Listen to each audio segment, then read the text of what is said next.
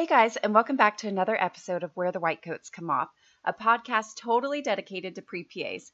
We know how overwhelming the PA school application process is for you, and we want to make sure you're a competitive candidate so you can get accepted to PA school. There's so much that goes into applying to PA school, and it's so competitive.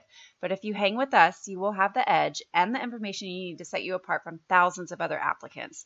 Before we get to today's episode, we want to tell you about our incredible Pacers membership, where we do weekly PA shadowing hours, introducing you to amazing PAs in tons of different specialties that you can put on your CASPA application. Remember, your goal is 50 hours of PA shadowing, then 3 to 4 hours a month until you are accepted to PA school. This is because you need to demonstrate your dedication to the PA career to the PA schools you apply to.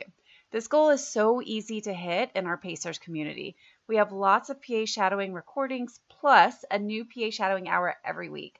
We also do coaching intensives to make you a stronger applicant and lots more. You can put this membership and these shadowing hours on your CASPA application, which immediately makes your app more competitive. So come join us in this amazing community, get PA shadowing hours, and instantly make your app stronger. So go to the show notes right now to learn more. And now on to today's episode. Hey guys, so today we want to talk about something that many students don't even think about or give enough thought to that makes a huge difference to getting interview invites at PA schools. It can even get you put in the no pile no matter how amazing the rest of your PA school application is. So what are we talking about? Letters of recommendation.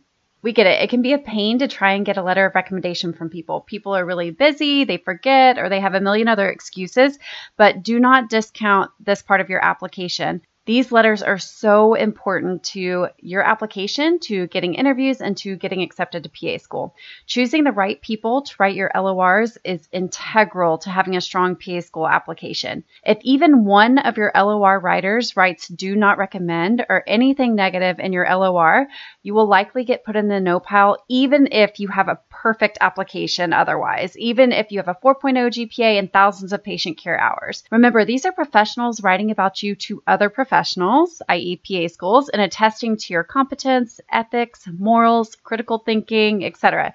If a professional who is well-versed in being a professional does not recommend you, then PA schools trust this opinion and it weighs heavily against you. And when there's thousands of other applicants vying for the exact same seat and they all have excellent LORs, you can see how one bad LOR really hurts your chances. When considering who to ask for LORs, ask your potential writer first, can you write me a strong letter of recommendation for my PA school application? If they say no or give an excuse or don't seem thrilled about it, then say thank you and move on to someone else who can write you a strong letter of recommendation. Choose someone who knows you well, who can attest to things like your intelligence, your work ethic, people skills, medical knowledge, and so on. The more specific details they can tell about you, the better. Also, here's who not to choose. Even if they can write you a strong letter of recommendation, you do not want to ask someone who has known you your whole life, meaning like a family friend, your pediatrician, your coach. You do not want to ask a PA you've shadowed for just a few hours. We recommend that you shadow somebody for at least 20 hours or more before you ask for a letter of recommendation. And you don't want to ask people who don't have the time to write a good letter of recommendation.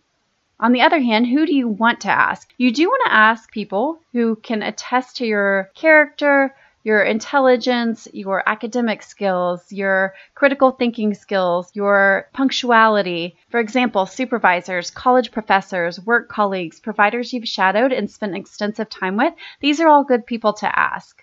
You want to make sure you have at least one LOR from a medical professional, and per Beth and I, that being at least one from a PA to attest to your readiness to enter a rigorous graduate program. Remember, your CASPA LOR is an important part of your PA school application, so really spend some time thinking about who you're going to ask and who can write you the most beneficial, strongest letter on your behalf.